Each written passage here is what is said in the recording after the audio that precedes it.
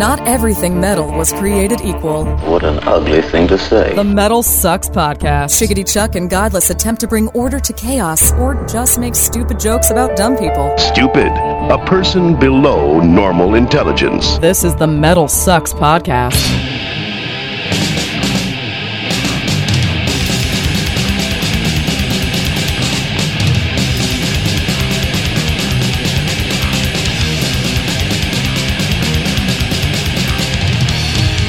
Greetings and salutations, my fine metal friends. Welcome to another edition of the Metal Sucks Podcast. How you doing? I'm Chuck.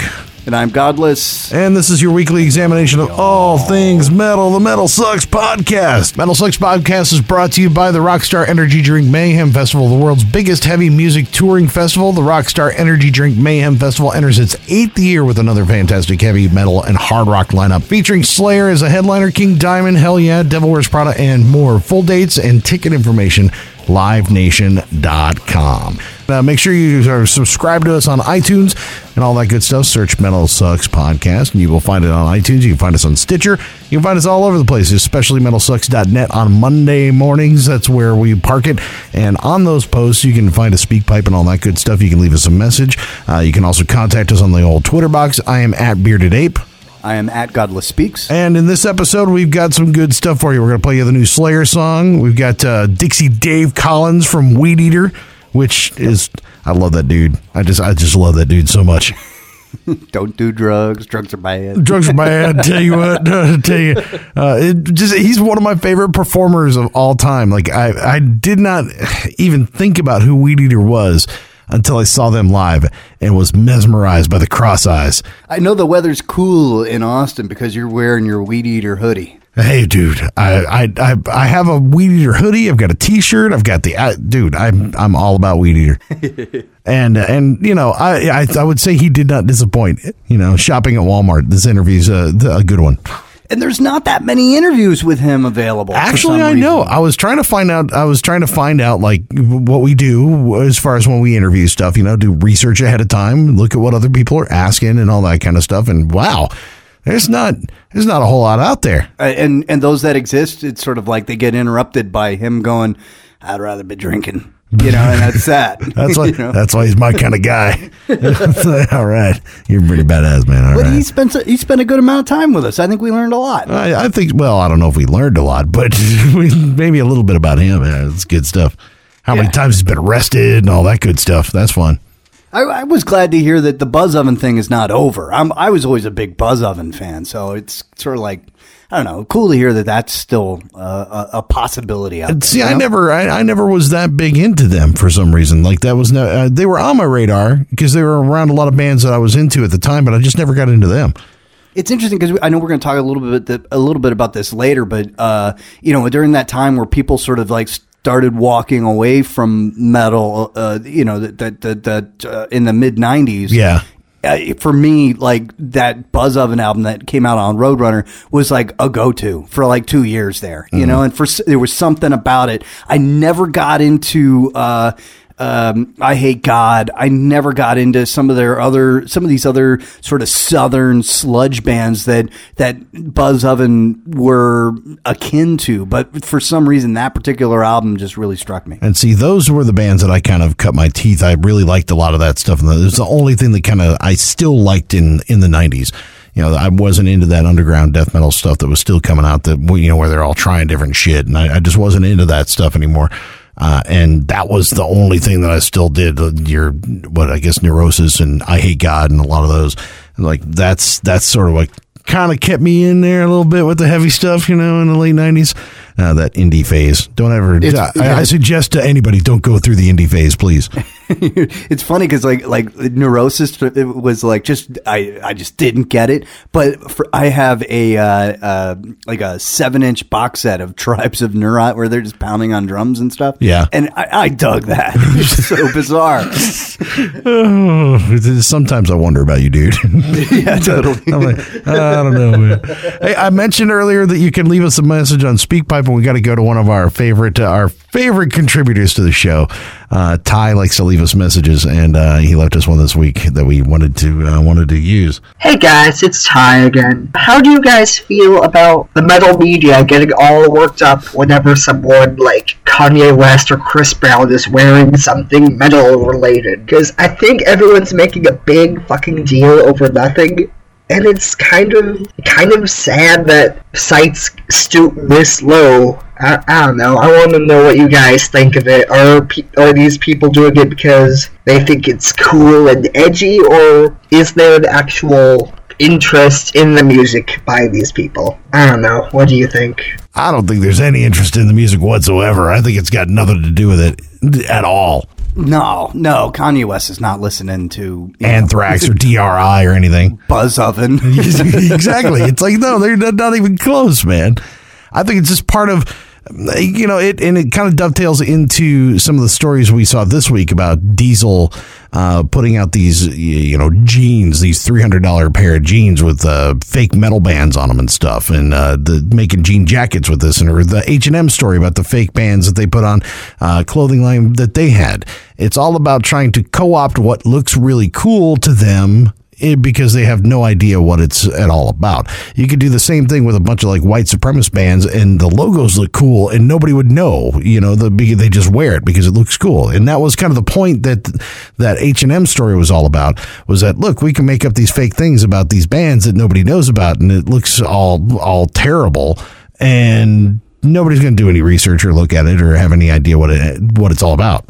If that metal show on VH1 was cool at all, you know what they'd be doing is utilizing VH1's resources to punk people like Kanye West with like white supremacist bands on a jean jacket. Wouldn't that be pretty funny? Get him wearing that because he thinks it looks cool. Well, the difference is he's got a screwdriver shirt on. Yeah, right. Well, the difference is that like the Kanye pictures that were out there, were actually bands, because I remember, I'm friends with some of the guys in DRI, and they were reposting those because there's the Mosh Man on the front of it, and it was actual logos, but those are the really, really high-end fashion things because they were custom made by somebody. I can't even remember who. I don't really give a shit. But yeah, some dude who's like got a history in punk or something like that. Was it that? Or I thought it was maybe that's what it was. But basically, it's not a thing that's made for mass consumption sort of thing. It's like a one-off jacket that some dude crafted for these guys, or sweatpants with an Anthrax logo on the ass or whatever. And it's not made for a department store. It's just made for Kanye. But do we give a shit whether or not he's wearing that kind of stuff? Or does it matter? Or is it, what's the point? Would that be funny if like Chance Garnett was like, beating people up and getting arrested because he's so upset that Kanye West used his 7-day money back guarantee on one of those like things that he's selling on Etsy, Terrible. That's terrible. Dude, that would, but why not? Why wouldn't they start wearing those like big old metal armband things? Maybe Chance is onto something. Sooner or later that's going to happen. You got to figure that if you're going to co-opt the culture and not listen to the music, they're going to go deep. I want to see some corpse paint on some people on the red carpet. Soon enough, it's going to happen, right? Oh, what a great idea! Yeah, right. Amy Schumer's got to do it, right? That's who's got to pull that shit off. Oh man, yeah, that would be kick ass. But they don't even do that at the Revolver Golden God Awards. That's true. That's actually true. But not, but that's the thing, is that nobody would be smart enough to do it at Revolver Golden Gods except for you or me. Everybody else, it has to go to like, Yeah, but the troll or the troll at Revolver, the dudes in Coldplay are going to do it, Yeah, well, it's sort of your secret troll that you do on the 70,000 tons where you wear the pink shirts and stuff. It's the opposite troll. You go to the Revolver Golden Gods wearing a fancy green suit. It's a whole other thing. It's a different kind of troll. I'm talking red carpet. I'm talking fucking Oscars. I want and I'm not talking about Jared Leto doing Joker or anything bullshit like that. I'm talking like full on corpse paint and smelling like Watain. I want some real shit out there, man. Like, let's bring it. What are you wearing? I'm wearing something off of Exit 273. Well, let's go all the way with this shit. If you're gonna punk the culture, let's make some perfume that smells like roadkill. let's really, really go for it. But see, this is the thing, is that once again, these retailers who they know how to sell shit, right? Exactly, right? They know how to sell merch better than just about anybody. And once again, they're showing the metal world how it's done. Why is it that nobody has tried selling a pair of pants with real bands patches all over them? I mean, you don't have to sell them for $300, $400 if you put them at your merch table, but I've never seen somebody try to sell a pair of pants. Okay. And how cool would that be? All right, Internet Metal Nerd, I'll have to break it down here, because the idea is, bro, is that you don't buy stuff with patches on it, man. You put it on there because you earn those patches by going to shows, man, and you do it yourself. You don't get somebody, you don't buy something that's pre-made, man. That's not what it's about, dude. The culture is about going and getting it.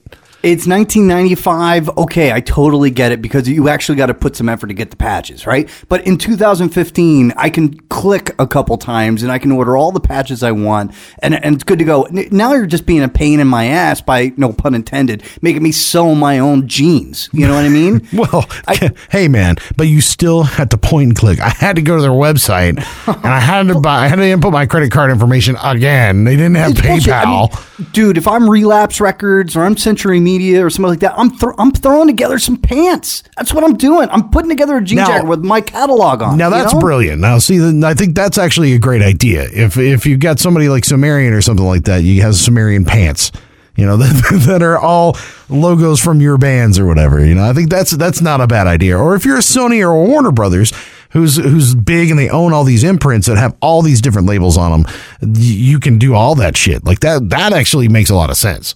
It'd be kick ass. That's the thing. All these bands are thinking in silos, right? Oh, I got to sell my merch, my band's logo, my merch. No, dude, start thinking outside the box. You start here are all the bands that we've toured with over the last 20 years. We put them all on one jacket for you. That'd be kick ass. No, dude. That's breaking the mold. You can't do that, man. It's impossible.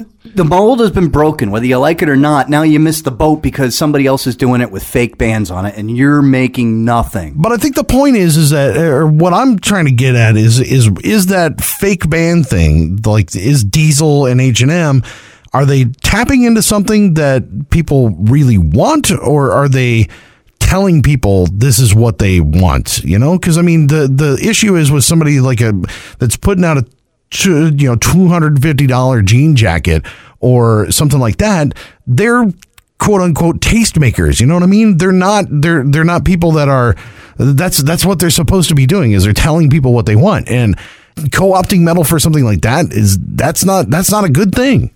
I don't think that H&M and Diesel are in the business of taste making. I think they're in the business of selling stuff that people will buy. I think that the Kanye Wests and all these people wearing Iron Maiden t-shirts, etc., they are the taste makers. Well, that's their business. So this is like second level shit, but at the same time, though, you're not going to have your average metalhead going out and spending, $300 on a jean jacket. They're going to go find something at Goodwill and tear it up and get their own patches and do it themselves if they're going to do it.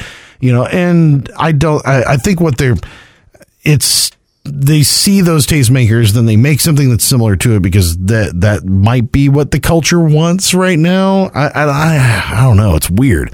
It's just weird that we're even thinking about metal logos and shit in mainstream anything, like pop culture anything. It'll pass. Because it's pop culture. It only lasts a little while. You got to grab it while it's hot, and then you let go of it when it turns cold. That's part of Miley Cyrus wearing Megadeth t-shirts and shit like that. And you think people are upset now that pop culture is trying to put fake band logos on stuff? People are going to be even more upset when pop culture doesn't give a shit anymore, which is going to happen 5 minutes from now. Maybe. Are they or are they not? Or is this is this trend going to deepen? Because H&M and Diesel and groups like that, I still think those guys are tastemakers, because I really think the people that are in the business of selling shit are Walmart and Kohl's and shit. You know what I mean? It's like those. That's who's in the market to sell crap to you. It's these guys that go, okay, here's the expensive version of this. Now go find a cheap version of it. Which I can't say that, you go to your average Walmart these days, you go to the t-shirt aisle, there's quite a bit of metal looking stuff, But I think that's also bleed over from the old Affliction, when Affliction was still like really popular. Yeah, what a shame. That's gone, right? That pulp.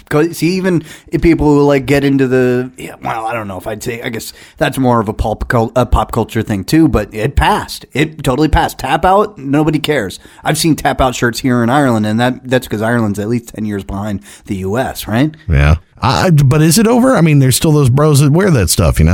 Yeah, those are the bros who, there's people who they find their style, and they have, especially guys, you find your style and you never let it go. I've been buying the same pair of jeans and the same pair of shoes for, 30 years now. I just found something and I'm good to go, That's true. Why? Because I don't have to try it on. Exactly. I can those. I know those fit in this size, and that does this. Except for I keep getting fatter. But yeah, 10 years from now, I bought like 4 pairs of shoes, and I'm about near the end, and they damn well better be still available next time I go shopping. And that's just how that goes. But pop culture is a different thing. I think that it attracts people at the beginning, and then people drop off. And I don't think it gets deeper, because when I think of Paris Hilton, I don't think of the word deep. Yeah, good point. Yeah, that's a good point. Or Kanye West, for that matter, or Chris Brown, or anybody like that. Depth is not the thing that's core to their values.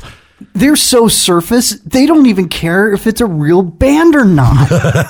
Good point. Yeah, I would pay to see Chris Brown wear a Screwdriver t-shirt. That would be pretty fucking priceless. So.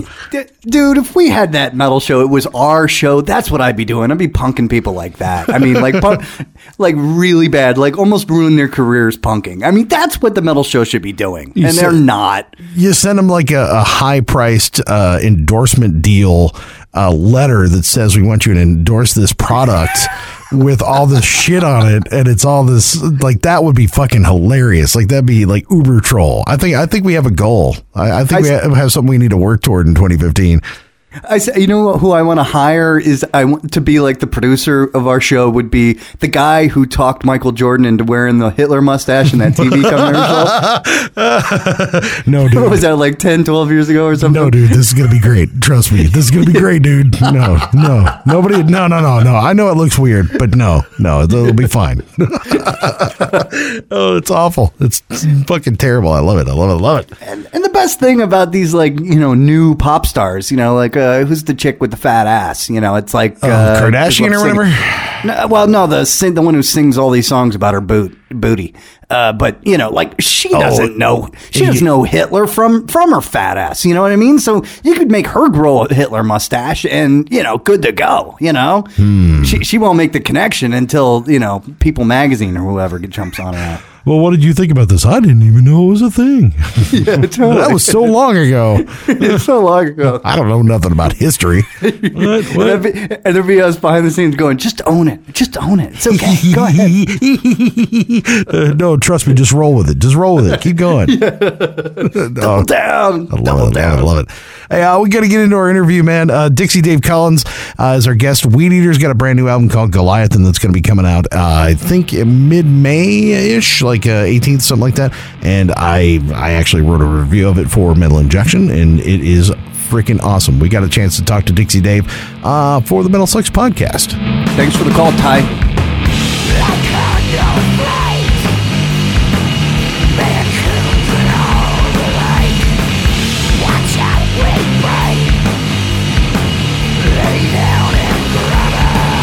Hey, what's going on, dude? It's Chuck and Godless from the Metal Sucks podcast, brother. Hey, Dixie Dave. Hey, what's up? Not much, man. Just calling you, seeing what's going on. Oh, fuck. Not really much, nothing. I just got up, and I'm walking around fucking Walmart.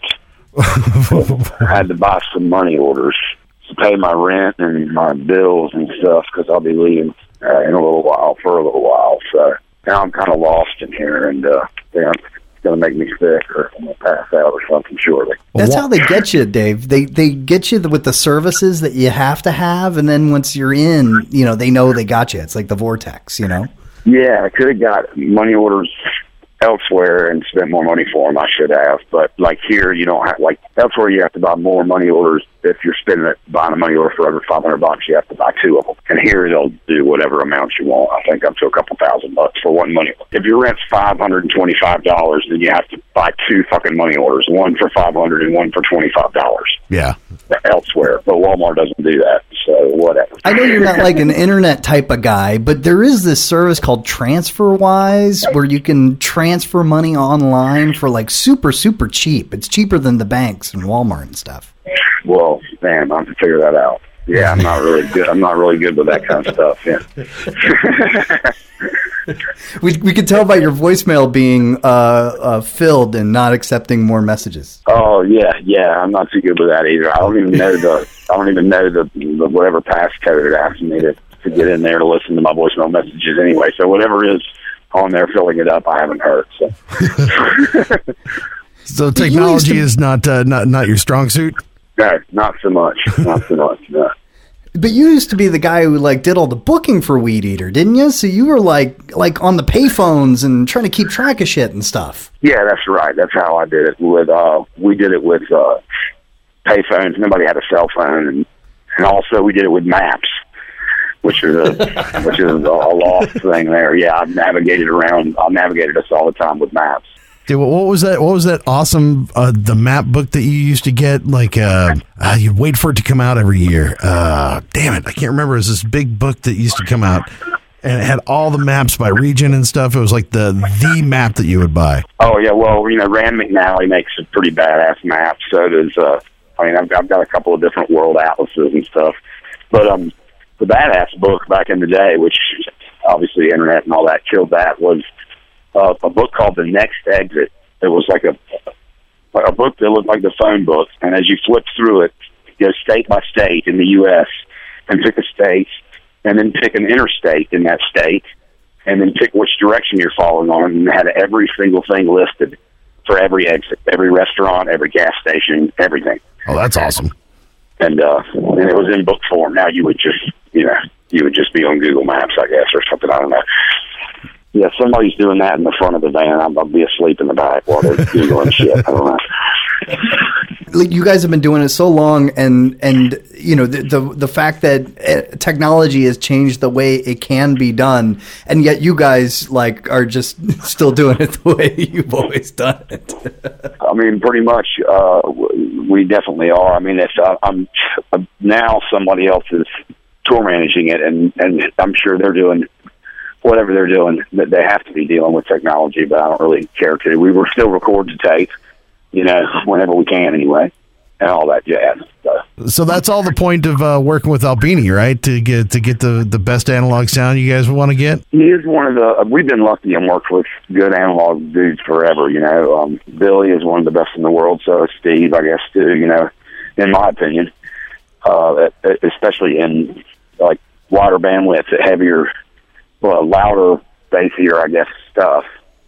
I guess I wouldn't say exactly bassier, but, fuzzier, heavier stuff, I think so anyway. But yeah, I mean, it's just really comfortable at Albini's place, too, The EA is set up really nice for people to stay there while they're recording and be on site and live in there, stock the fridge up with groceries and cook in there and everything. I don't even think I took my pajamas off last time until we went out to dinner the last night. But it's just comfortable as shit in there, and you can change stuff and tweak stuff and jam on stuff at night too, all through the night if you want to. So, I remember reading an interview with somebody like 15 years ago. They were talking about with Albini, the reason that they recorded every album with Albini was that he was the only dude who knew how to tune the drummer's drums. Yeah, he definitely has a good ear for for stuff like that. He's extremely matter of fact, and really, you're producing the record via him. He doesn't have any preconceived notions about anything or any. I don't really know exactly how to put it. He doesn't care about what you think sounds better. Like as far as not the actual sound of it, but should this melody go with it or that? That's up to you. Whatever. He's there to capture it as good as possible and hopefully in tune. Would be good. Hopefully. Yeah. So you're saying he's the type of... With us, if it's a little bit out, yeah. It's part of the deal. So, Dave, you're saying he's the type of guy who's just sort of a knob twister? He's not the kind of guy who's going to really get into what your song's doing or how it's doing it? No, I'm not saying that at all. I'm saying, like, if you were to ask him, as far as your performance of it, how does that sound to you? But that's not, I don't know. It's your performance of it. I don't know. I don't know how to put it exactly, but he's definitely, it's to me, it's almost easier to work with somebody like that. Maybe it's because of the type of band it is. We're not a band that overthink ourselves. We don't want to stay in the studio for a long period of time and start trying to tweak everything to where, it's not organic at all. It's done pretty quickly, and it's supposed to be simple. It's cave metal, damn it, what we're doing anyway. There's nothing not that it's not so hard to play. It might be hard to write, but, it's very simple. So it works good. That studio works great for us. Yeah, there's not 6 dudes and a couple of synthesizers and all kinds of other shit going on. It's just, bam, knock it out. And then shit, it's mid-tempo when it's fast. Yeah. For us, so, and that's the point of it, It's not rocket appliances, Do you feel like he gets you, though? Like, as far as gets what you guys are doing and all that stuff? Because, I feel that's got to be, you want to make that connection, and, you guys obviously have. Well, I hope so. We didn't forever and ever, but it seems like it's coming around. I hope we make that connection. It's supposed to be simple and hit you right in the chest and forehead and not go over your head, just cramming a bunch of notes into something isn't always the way to go, and then sometimes it is, but it just happens to not be for this band. When you're off the road and you're able to just record and just sort of focus on the songs, is it sort of a relief that you're not moving, you're not in motion for a little while? Yeah, it's weird to not be in motion for a little while. I got home almost tomorrow. I've been home a week from this last tour, and I still feel weird. And I'm sitting in a Walmart parking lot now being accosted by seagulls. Fucking get out of here. And of course there's some asshole feeding them somewhere, I'm sure. So if you don't live on the beach, and I have my whole life, and when you go to the beach, don't feed the goddamn seagulls. They'll shit on you. That's how they pay you back for feeding them. So are you shopping for like another road trip, or are you just shopping for life in general at the moment? Oh, I just went in to buy money orders. Now my girlfriend is there buying filters for the water conditioner and something else. We come here about once every freaking 3 months or something. I hate it. And now I'm in the parking lot, and here she comes. Awesome. Do you have a deal with her where, like, she has to pay all the rent when you're not at the house, or do you split it 50-50 all the time? We split it 50-50. That's why I'm here buying money orders for the next couple months. So. Maybe that's a negotiation, Like, hey, I'm only going to pay 50% when I'm around. Yeah, well, no, I'm not going to do that. That would be ungentlemanly. Was it your place or was it her place? Did you guys move in together?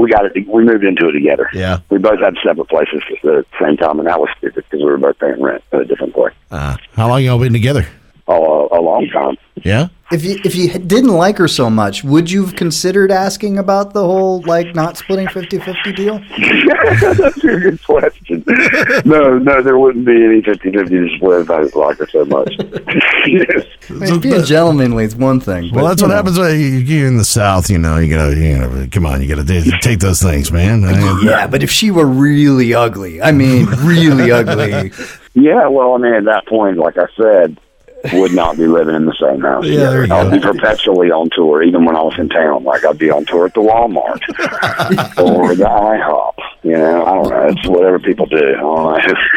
But if it were an ugly girl that, like, you trusted, you could just have her hold on to your stuff for a couple months while you're on the road and pay nothing, and then dump her when you get back. I'm all the way across seas, man. My stuff isn't that big. My stuff, like the stuff that I own. Yeah. Right. Yeah. I guess that would be good. It's kind of like a glorified storage locker. Yeah, exactly. And a real ugly one. See, I would figure you guys know all the tricks on the road. How to live cheap, how to eat cheap, all that stuff. And then like, you know, because you don't spend as much time at home so much, you don't get so many opportunities to figure out how to, like, live cheap when you're not on the road, you know?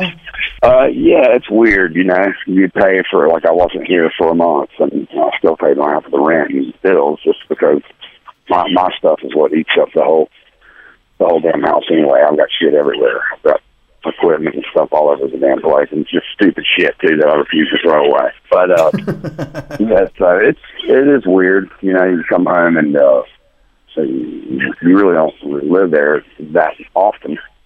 But right now I have a month here. I plan to enjoy it, and it's warm and nice down there. I went out on the boat with some friends of mine yesterday, so at least I'll be here until the end of May.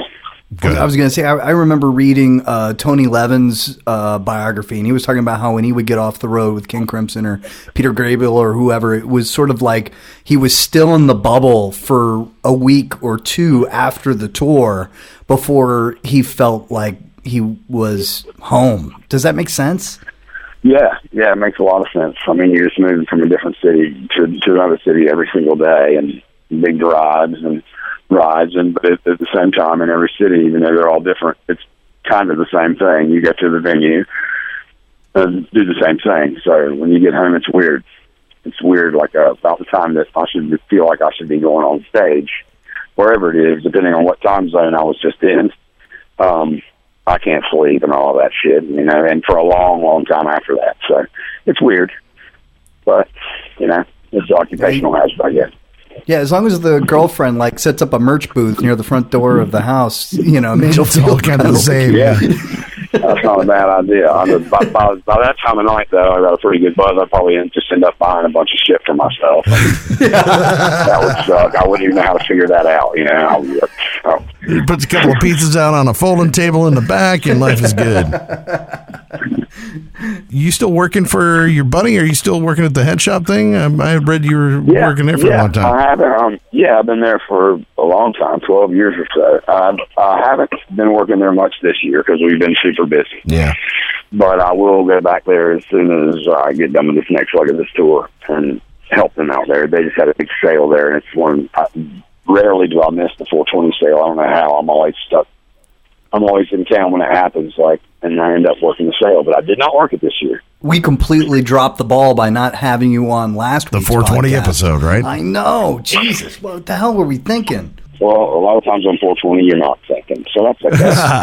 that's what the day is for. It's cliche, man. We didn't want to go there. You know. It's yeah, there you go. Too obvious. No, come on, Chuck. You're the pot smoker. You should have known it was 420. I didn't. Just like Dixie's saying, I got no idea. Do you have like a pattern before you head out on the road? You know, like a process that you kind of go through, either like in what you're buying or what you're thinking or your emotions or whatever before you head on the road, or is it so second nature now? It's pretty second nature. I don't barely even open my bag and change clothes ever, so my bag is now still packed, ready to go the next time I go because I didn't use anything in there. I just wear the same damn clothes. It's disgusting, but it's a lot easier. and then I usually do go buy a pack of base strains if I need something. And that's about it. Other than that. So chewing gum and a Coca-Cola. All right, good to go. Yeah, that's actually Pepsi Cola and peanuts. Oh, there you go. Now, do you pour the peanuts in the Pepsi Cola? Oh, yeah. All right. Thing. Yeah. All right. When the Buzz Oven call comes in, are you like, look, I was kind of looking forward to hanging out at home, or do you just jump all over that? No, man. I'll always go and play with Kirk, man. I've always had a good time doing it. And he's a good dude, man. And I love Buzz Oven. We're talking about doing some stuff coming up sometime soon. Last time I spoke to him, anyway. So, yeah, that's definitely something that I'm into doing. I do like to have some time at home, but, you know, it is what it is. Are you fans like getting stoked for stuff like that? I mean, when that pops up, I mean, are people freaking out about, Buzz Oven this, Buzz Oven that? It's weird when bands don't play for a long time. People do tend to do that. Even Hell Hornets, the band with me and Troy and Vince and Eric Larson. You know, we haven't played together in a while, and so people want to hear it. I guess I don't know. So I guess it makes sense, you know. So yeah, the last Buzz Oven reunion, people were pretty stoked about it, which is cool. Does that sort of, in a way, kind of get on your nerves where it's kind of like, look, but I'm here. I'm still doing Weedeater, you know, and it's awesome too. So why is everybody excited about this old thing that I did? Yeah, well, the weird thing about that, it's like, you know, where was everybody back then? You know, Yeah. And people were into it back then. There's just, I don't know, I guess word spreads a lot faster now. Well, I'm sure it does about anything. You know, nothing is, you know, you don't go down to the local record store. Well, people do now, and I love to, but, you know, it used to be you had to go to the record store and look at the damn record, look at the artwork, and a lot of times buy it just on artwork alone because there wasn't any chatter out there all over the fucking internet about it. Yeah, you'd be lucky to have a place that you could put a record on in the store and listen to it, or you got somebody behind the counter that knows what the hell they're talking about. Right. And I mean, I could complain about the fact that it's not like that anymore, which I always do, but at the same time, I think that has a lot to do with the amount of people that are listening to bands, any kind of bands. You know, you can just, the information is there, and I know it has, you know, plays a part in the amount of people that show up at the shows, for sure. You know, that's my job, really. The live thing is what I like. So if your band is better on record than they are live, then your band is, I think, good. Should always be better live. And the Weedeater shows are legendary. But going back to the Buzz Oven days, were you upset at Roadrunner Records? Did you guys feel like Roadrunner didn't do what they needed to do for you guys? I did not deal with Roadrunner because I didn't join the band until '95. Everyone else, that was right when that happened, and everyone did seem to be pretty upset with them. But hey, you know, I've heard stories, but I don't know. Yeah. I mean, it just seems like you guys, between Buzz Oven and Weedeater, you've been on just about every label that's out there that's available at this point. Is there any, you know, particular label that you look forward to a chance to go back to? I don't know. I mean, everybody that we've ever worked with has been cool. We've never had any like bad blood when leaving any label, so I'd be happy to work with anybody. It just depends on what the deal is and what's going on at the time, I guess. So why the change this time around with the new record? Because it's on what Seasons of Mist, I think, is the new one, and you guys were on Southern Lord. Yeah, those dudes are really cool as well, and they've got some really good ideas, packaging ideas, and all kinds of stuff. And they've worked really hard with press and pushed really hard for the band, and seem to be good dudes. We just saw them in Philly recently, or a good bit of them, and it's been good working with them so far. They've been very fair with us, and we're stoked on it. So, yeah, because you're doing one album deals at this point, I assume, right? Yeah. Is that what you want? Is that like a prerequisite to sign Weedeater at this point? I mean, we would be willing to talk about anything, but pretty much, you know, I mean, why not? If it works out good, you can always get the next one. So it sounds like you look at the label thing as more of a.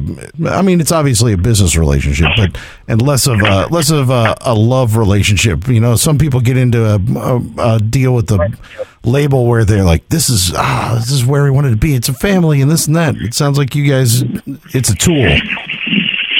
Well, I mean, it's not just, I guess, that it's a tool, but we don't. I mean, I don't know.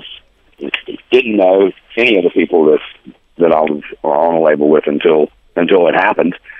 So I really don't see the difference with us being a bit of a free agent or whatever the hell you want to call it. Yeah. But I do know that even if we do feel like we're in a family, then we can still just take it record to record. I don't see a problem with that. I mean, you could screw yourself in the end on that too. Yeah. There comes the guy with the cart. Maybe he'll scare away the seagulls. He's got the cart manager 5000 on the back of it pushing it, and like this. Oh yeah, that robot took somebody's job. Damn robot. I was going to say you probably haven't seen them, but like on YouTube, there's videos of like robots that are like picking up plants at a nursery, like one of those massive nurseries, and they have to reset the plants at different distances from each other as they grow larger. And they got robots that do that instead of hiring, Mexicans. Shit. I'm telling you what, I'm glad that Kelly just went back inside to go to the bathroom, because if she worked at the nursery, she would be frightened about the robot situation. Oh, totally. It is interesting the way that like the world is getting more and more populated, but there has to be at some point less and less jobs available. Yeah, I imagine so. I don't know. So they've crammed about as many people in the cubicles as they can, I think. I think when they legalize weed, the farming growth is going to be exponential, so it's going to be great. Oh, yeah. Yeah, I think that's probably the truth. Yeah, definitely. Everybody will come out of the closet. Literally. Is that like the thing that you've studied more than anything? The sort of the thing that you're an expert on besides your band? What? Weed? Weed. I do like it. I do like it a lot. Yeah. Do you study it? Do you there's people who are all into the different strains and how you grow this? Well, some people are into that end of it. I'll let those people handle that end of it. I just know that, basics, certain strains, and whether it be an indica or sativa, matters whether it's an upper or a downer. So if I'm trying to lay down and watch a movie, then I might smoke one of them. Whereas if I'm going to go around town and try and do shit like there's fucking Walmart money orders, I might smoke a different strain. Which is what I did this morning. I don't know. Getting high and going to Walmart, that's no fun for anybody. Yeah, but not being high in Walmart is even worse. Good. Touche. All right. Yeah, good point.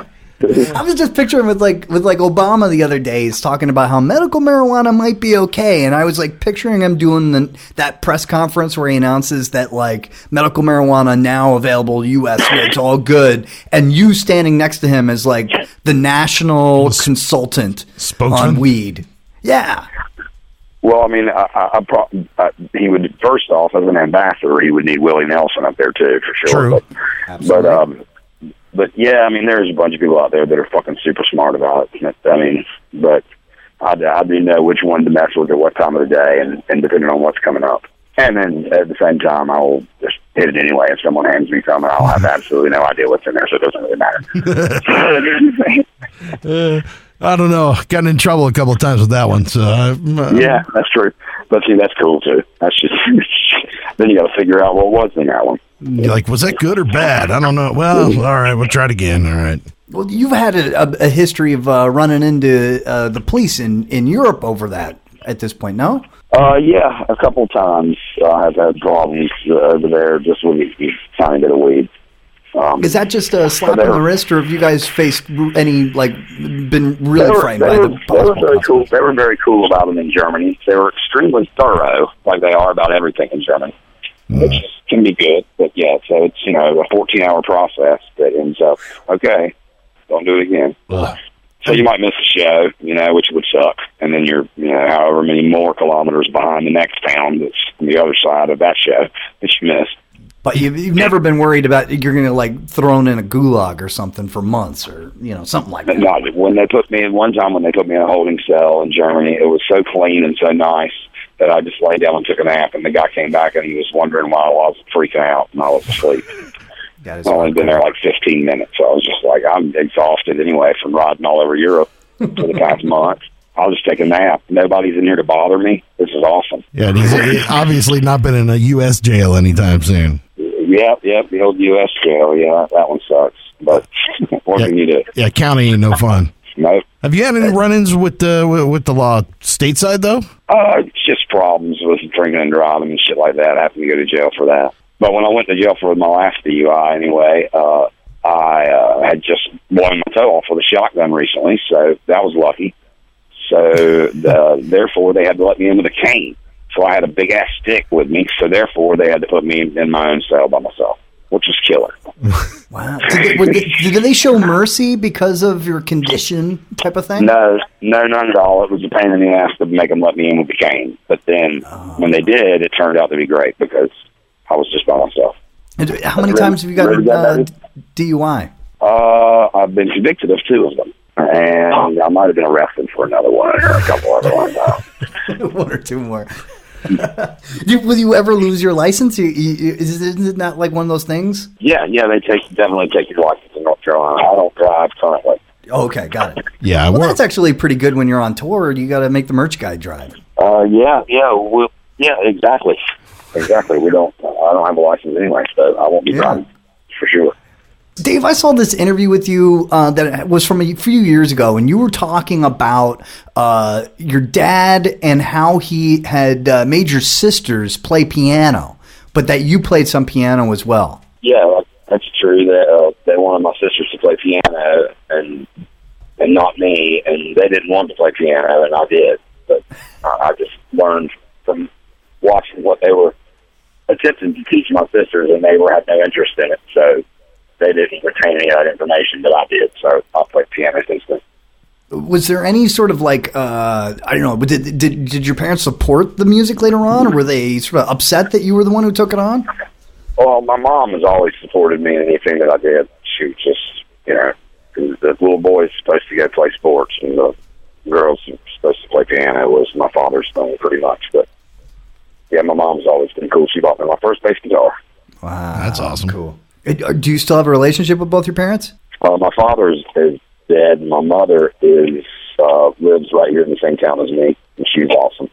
She still lives in the same house that we moved into in 1975. Did you get along with your dad before he passed, and how long has he been gone? Yeah, 8 years, and yeah, I did. I would go down to South Carolina and visit him a lot. My parents were separated. Well, they weren't even separated. They were still married, but lived apart for years. But my dad didn't like to be around people, and this town has gotten out of hand. There's people everywhere. So he moved back to the middle of nowhere, middle of South Carolina, like absolutely you could go take a nap on his road, and they would come by. It must have been, great to have had the success with Weedeater that you had, just for no other reason than your dad to see that you were able to make something of it. You do it with the music. Yeah, he knew of that. We would stop by and see him, and sometimes he knew grill steaks for us and shit whenever we would be driving by that way, whether we were going to Savannah or somewhere to play a show. He was supportive of it as he was of anything else. He didn't really say much of nothing. Wait, you salty Korean War vet, so. Oh, yeah. I love that line. He was as supportive of it as he was of anything else. It makes me figure that he was just a curmudgeon that just didn't support anything. Yeah, pretty much. That sucks. Yeah, he probably supported he supported George Dickel and Benson and Hedges. Yeah, that's a different generation, though. Man. I mean, that's how it was. You don't talk about your feelings. You don't do any of that shit. You just do it. Go to work. Yeah, but they were so wrong. That generation sucked. I mean, that whole greatest generation shit is just bullshit. Yeah, I don't know. It's a weird thing for sure. My dad was old school. He was a good dude, but he was definitely ornery. And none of that bled over. You didn't pick up any of that, right?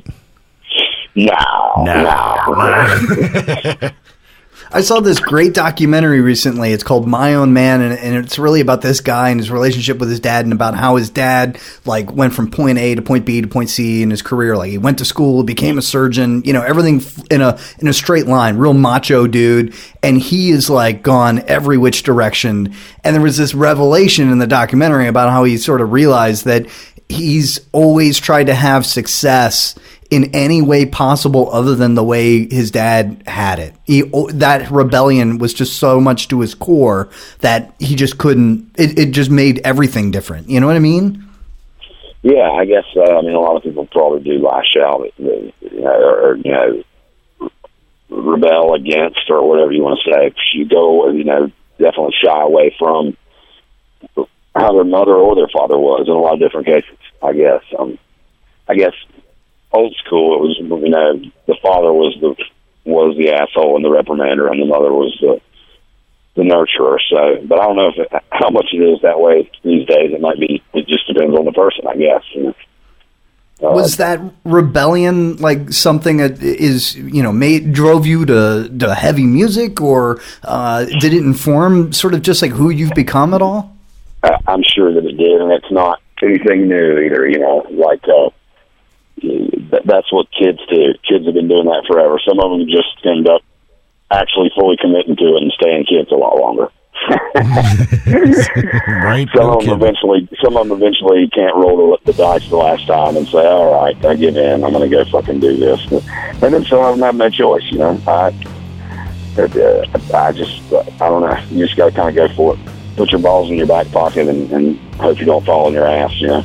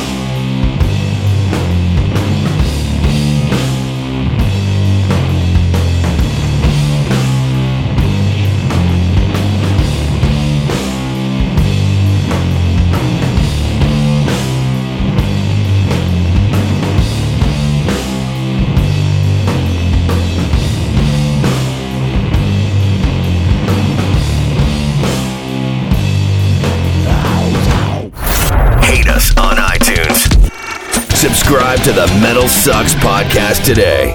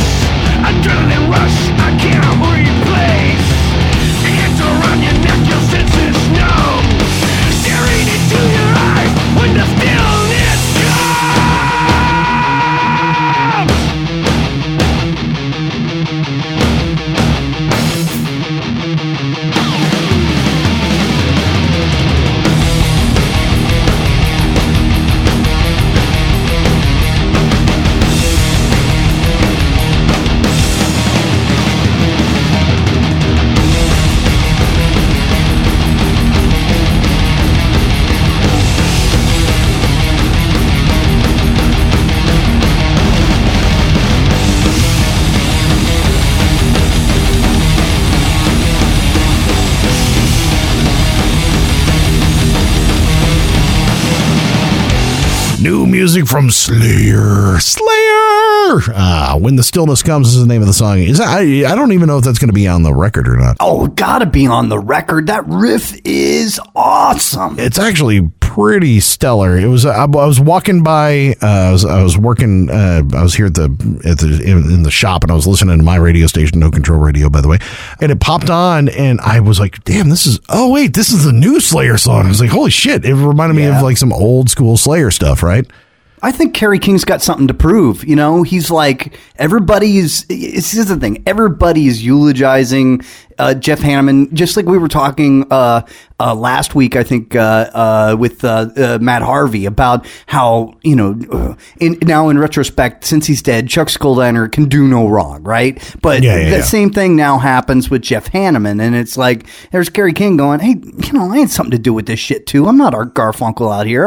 I could write some frickin' riffs, and I think this riff proves it. And I think it would be great if, and I'm not saying it's going to happen, but it would be great if Slayer have got a really great album coming out, and, you know, afterwards, Kerry can go, yeah, you know, we had some of Jeff's other ideas, but we didn't even use them because we thought the album was great. I mean, I'd be just like, total fuck you to Jeff Hanneman, but, you know, it'd be Kerry King, like, trying to prove, hey, this is still my gig, man. I can still do this. And, you know, if I had died, you guys would be, like, worshiping at my grave, but I'm not. So, you know, get off. Well, I think that's the whole thing, is because a lot of people go back through the catalog and they look at what Hanneman wrote, and they're like, wait a minute, he wrote most of, like, the good shit.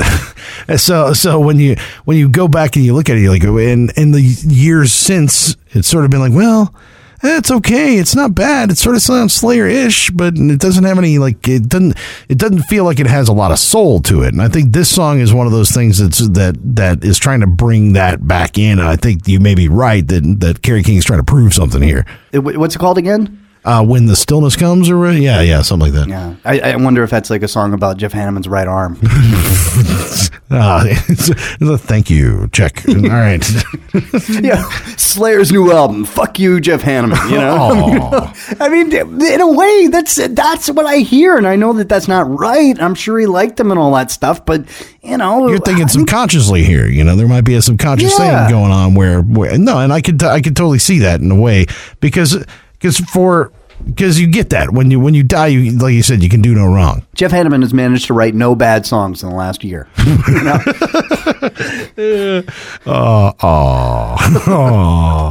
It's terrible, but it's true. All right, I gotta break away from this because I don't want to talk about Jeff Hanneman anymore. It's gonna make me cry. Instead, I want something that's gonna make me fucking laugh. How about Pat Robertson?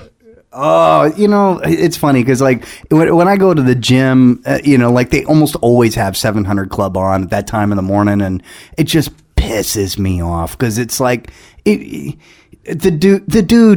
dude is always saying something awful, and he shouldn't be on television. And if he's gonna buy his airtime, which is what he does, he buys his airtime, then, you know, nobody should be forcing it on anybody. Turn it off, you know, put on a different channel. I'm going to force it on everybody right now because this is fucking brilliant, man. And if nothing else, the 700 Club and Pat Robertson, for one thing, is fabulous. Is for great quotables. I mean, like, some of the best old man shit that you could ever think of. Like, could you imagine, like, if you said some of this shit in public and just was, oh my God, really? Did you really just say that? And this guy says it on a Christian TV channel.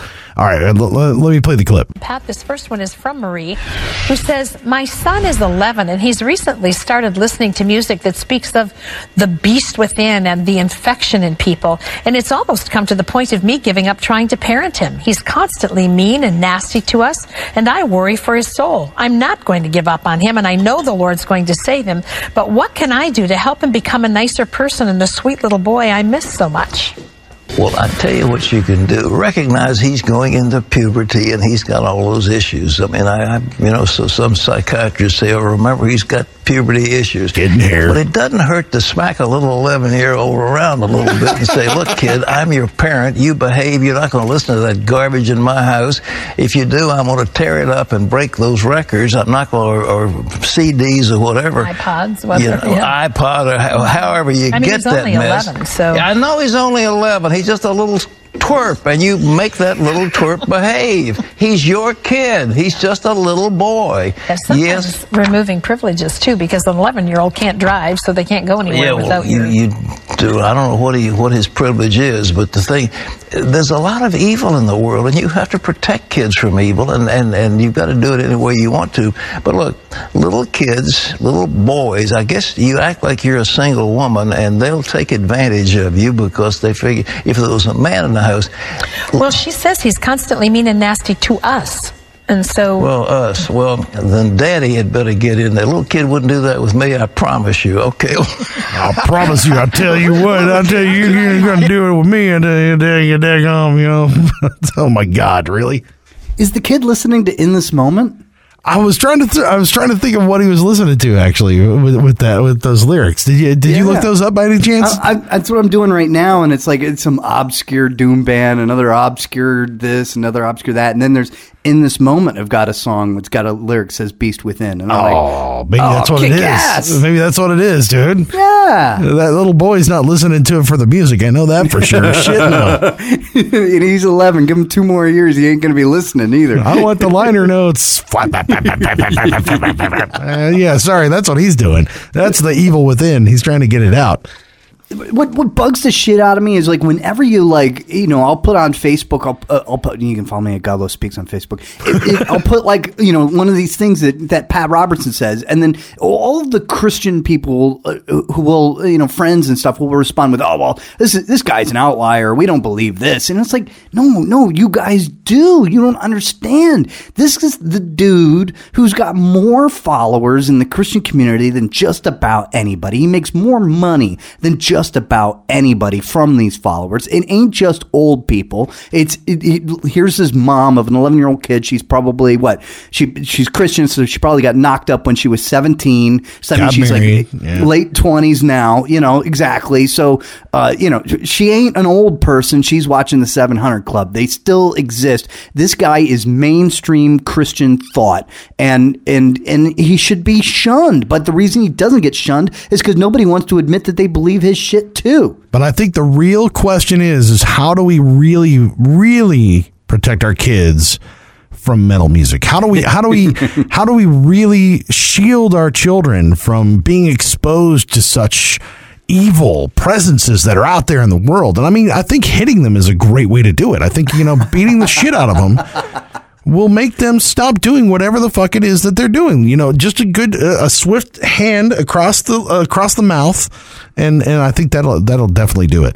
We don't always ask musicians like, all right, so why do you make heavy music? We don't always ask that question, but I think pretty consistently when we do, the response is something along the lines of, you know, look, dad was a little bit like Pat Robertson, both in his beliefs and in his corporal punishment, you know, that sort of thing. Yeah, you're trying to get away from that idea.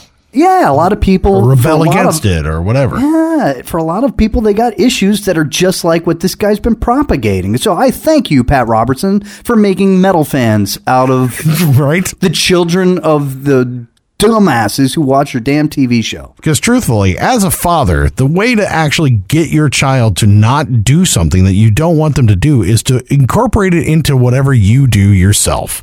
That's right. So if you don't want your kids to listen to metal music, go to H&M and buy yourself one of those jackets with the fucking fake metal bands on it. Get yourself an In This Moment CD and pop it in the car and listen to it and start enjoying it. Maybe go to a concert with them or something like that. And as soon as you do that, they'll be listening to fucking Beyonce before you know it.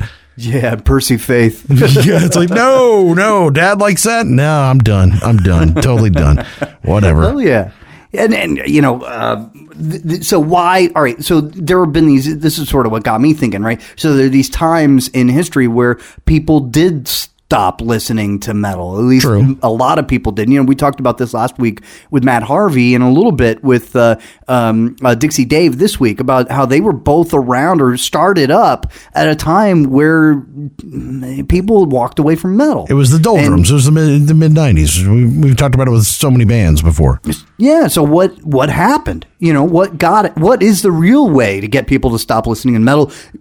Look at 1993, 1994, 1995, and I'll bet you the answer is right there. Yeah, it's called the Black Album. That's pretty much what did it. You know, the Black Album caused everybody to go, fuck it, I'm done. Yep. I mean, really, in essence, well, there's a couple of things, right? Okay, so I was thinking about it from the perspective of seeing what happened with 9/11. You know, that was something that happened that suddenly everybody felt like things that were violent were. It was hard for people to cope with because I saw it happen in radio trends, like in what was happening on the air. Because, you know, like new metal was going, it was on the air, it was, you know, we had a louder music that was getting out there and propagating through the mainstream radio and stuff like that. And as soon as 9/11 happened, wasn't a year later that all that stuff started to kind of fade away and get quieter because I felt like the mainstream audience couldn't handle that stuff anymore. They just couldn't take it in their brain. I think the 90s was a different thing because I think the 90s was more of a culture shift where that mainstream was starting to incorporate some of the metal stuff. So the metal people were like, nope, done, throw the cards up and walk away from it. Yeah, so if Pat Robertson, if he were to blow up a building, which his religion could very well do that anytime now. They certainly have tried with the NAACP and other places. You know, when they're successful at it, people will stop listening to metal because they, you know, that's the way to do it, Pat. No. Or like what I said, the other flip side is the incorporated into the mainstream. Dad likes your metal, so you suddenly nobody likes it anymore. I mean, I was so pissed. I remember like very vividly because I graduated high school, like I think in 92, right?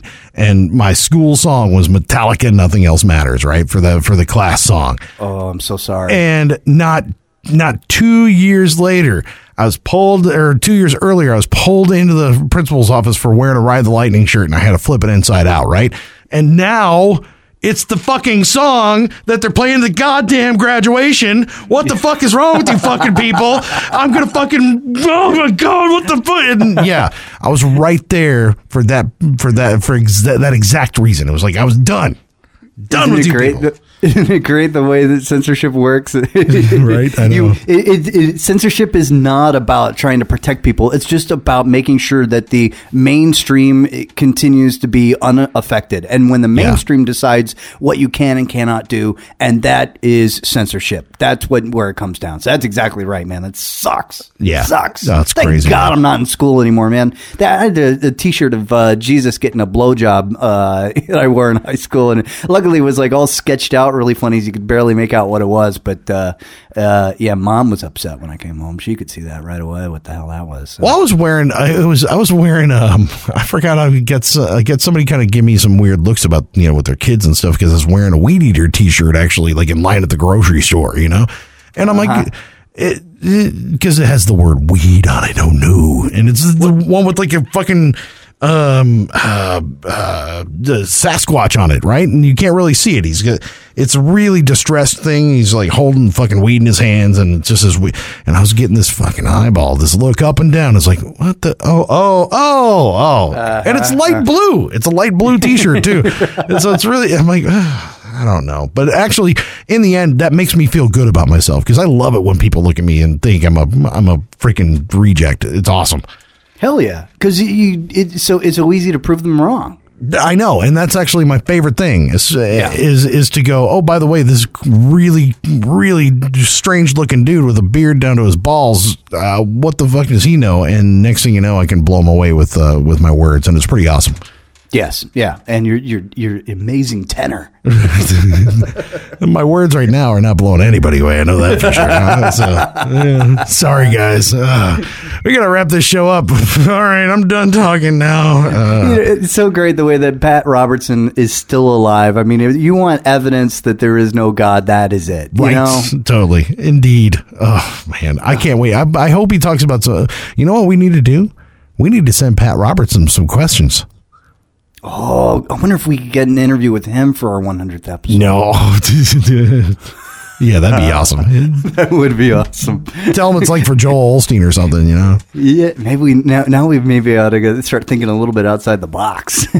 Metal for moms. Hey, all right. Well, this is a Christian metal. That's what this is.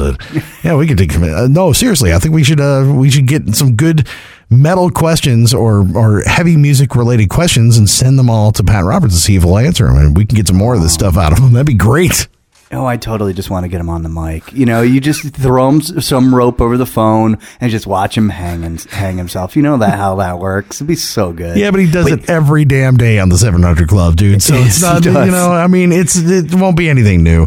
My favorite thing is that woman sitting there next to him, and she's just smiling and nodding. And yeah, beat him. That's a great idea. Yeah, okay. Yeah, just beat the shit. That's great. Good. Okay. He did almost cuss, though. That was even awesome for us. Yeah. Tell that little that was great. That's like my favorite part of that, when he almost cusses. All right, let's wrap this thing up, man. Thanks to Dixie Dave for being our guest this week, and thank you, Godless, as well, for being awesome as always. And let's see, make sure you are subscribed to this podcast on iTunes. Just search Metal Sucks Podcast. You'll find it on there, and leave us a couple of stars. Tell us that we suck. You can also find us on Stitcher and all those places, as well as the Twitter box. I'm at Bearded Ape. I'm at Godless Speaks, and Facebook Godless Speaks, and Spotify Godless Speaks. I'm working on my 2015 best of list, though, you know, because it's coming up. It's almost like mid-year already, you know? It's April, dude. Come on, man. I know, but it's going to take some time to put that together, so I need suggestions. I'm going to make that playlist like shareable, so that you can, like, if you follow me on Spotify, you can dump stuff in there, and that's going to help, because I'm having a hard time. I'll help you out, dude. I got a bunch of good stuff, but you don't like the shit I like, so you know. Yeah. Hey, slower the better. Come on, let's bring it. Slow and heavy, bro. That's just like I walk. It's pretty awesome. Yeah, good times. And also, if you're looking for metal like what I do actually do a radio station at No Control Radio on Twitter, or NoControlRadio.com as well is another place you can get some more metal. So streaming 24/7. Yeah, pretty awesome, dude. And every week, of course, you can find us at metalsucks.net on Mondays. This week, we're brought to you by the biggest music touring festival, the Rockstar Energy Drink Mayhem Festival. It enters its 8th year with another fantastic heavy metal and hard rock lineup featuring Slayer, of course, who we just talked about, King Diamond, Hell Yeah, Devil Wears Prada, and more. For full dates and ticket information, go to livenation.com. All right, that does it for the Metal Sucks Podcast. Till next week, I'm Chuck. I'm Godless. And this is the Metal Sucks Podcast. Schizophrenic sexual side, the thriller.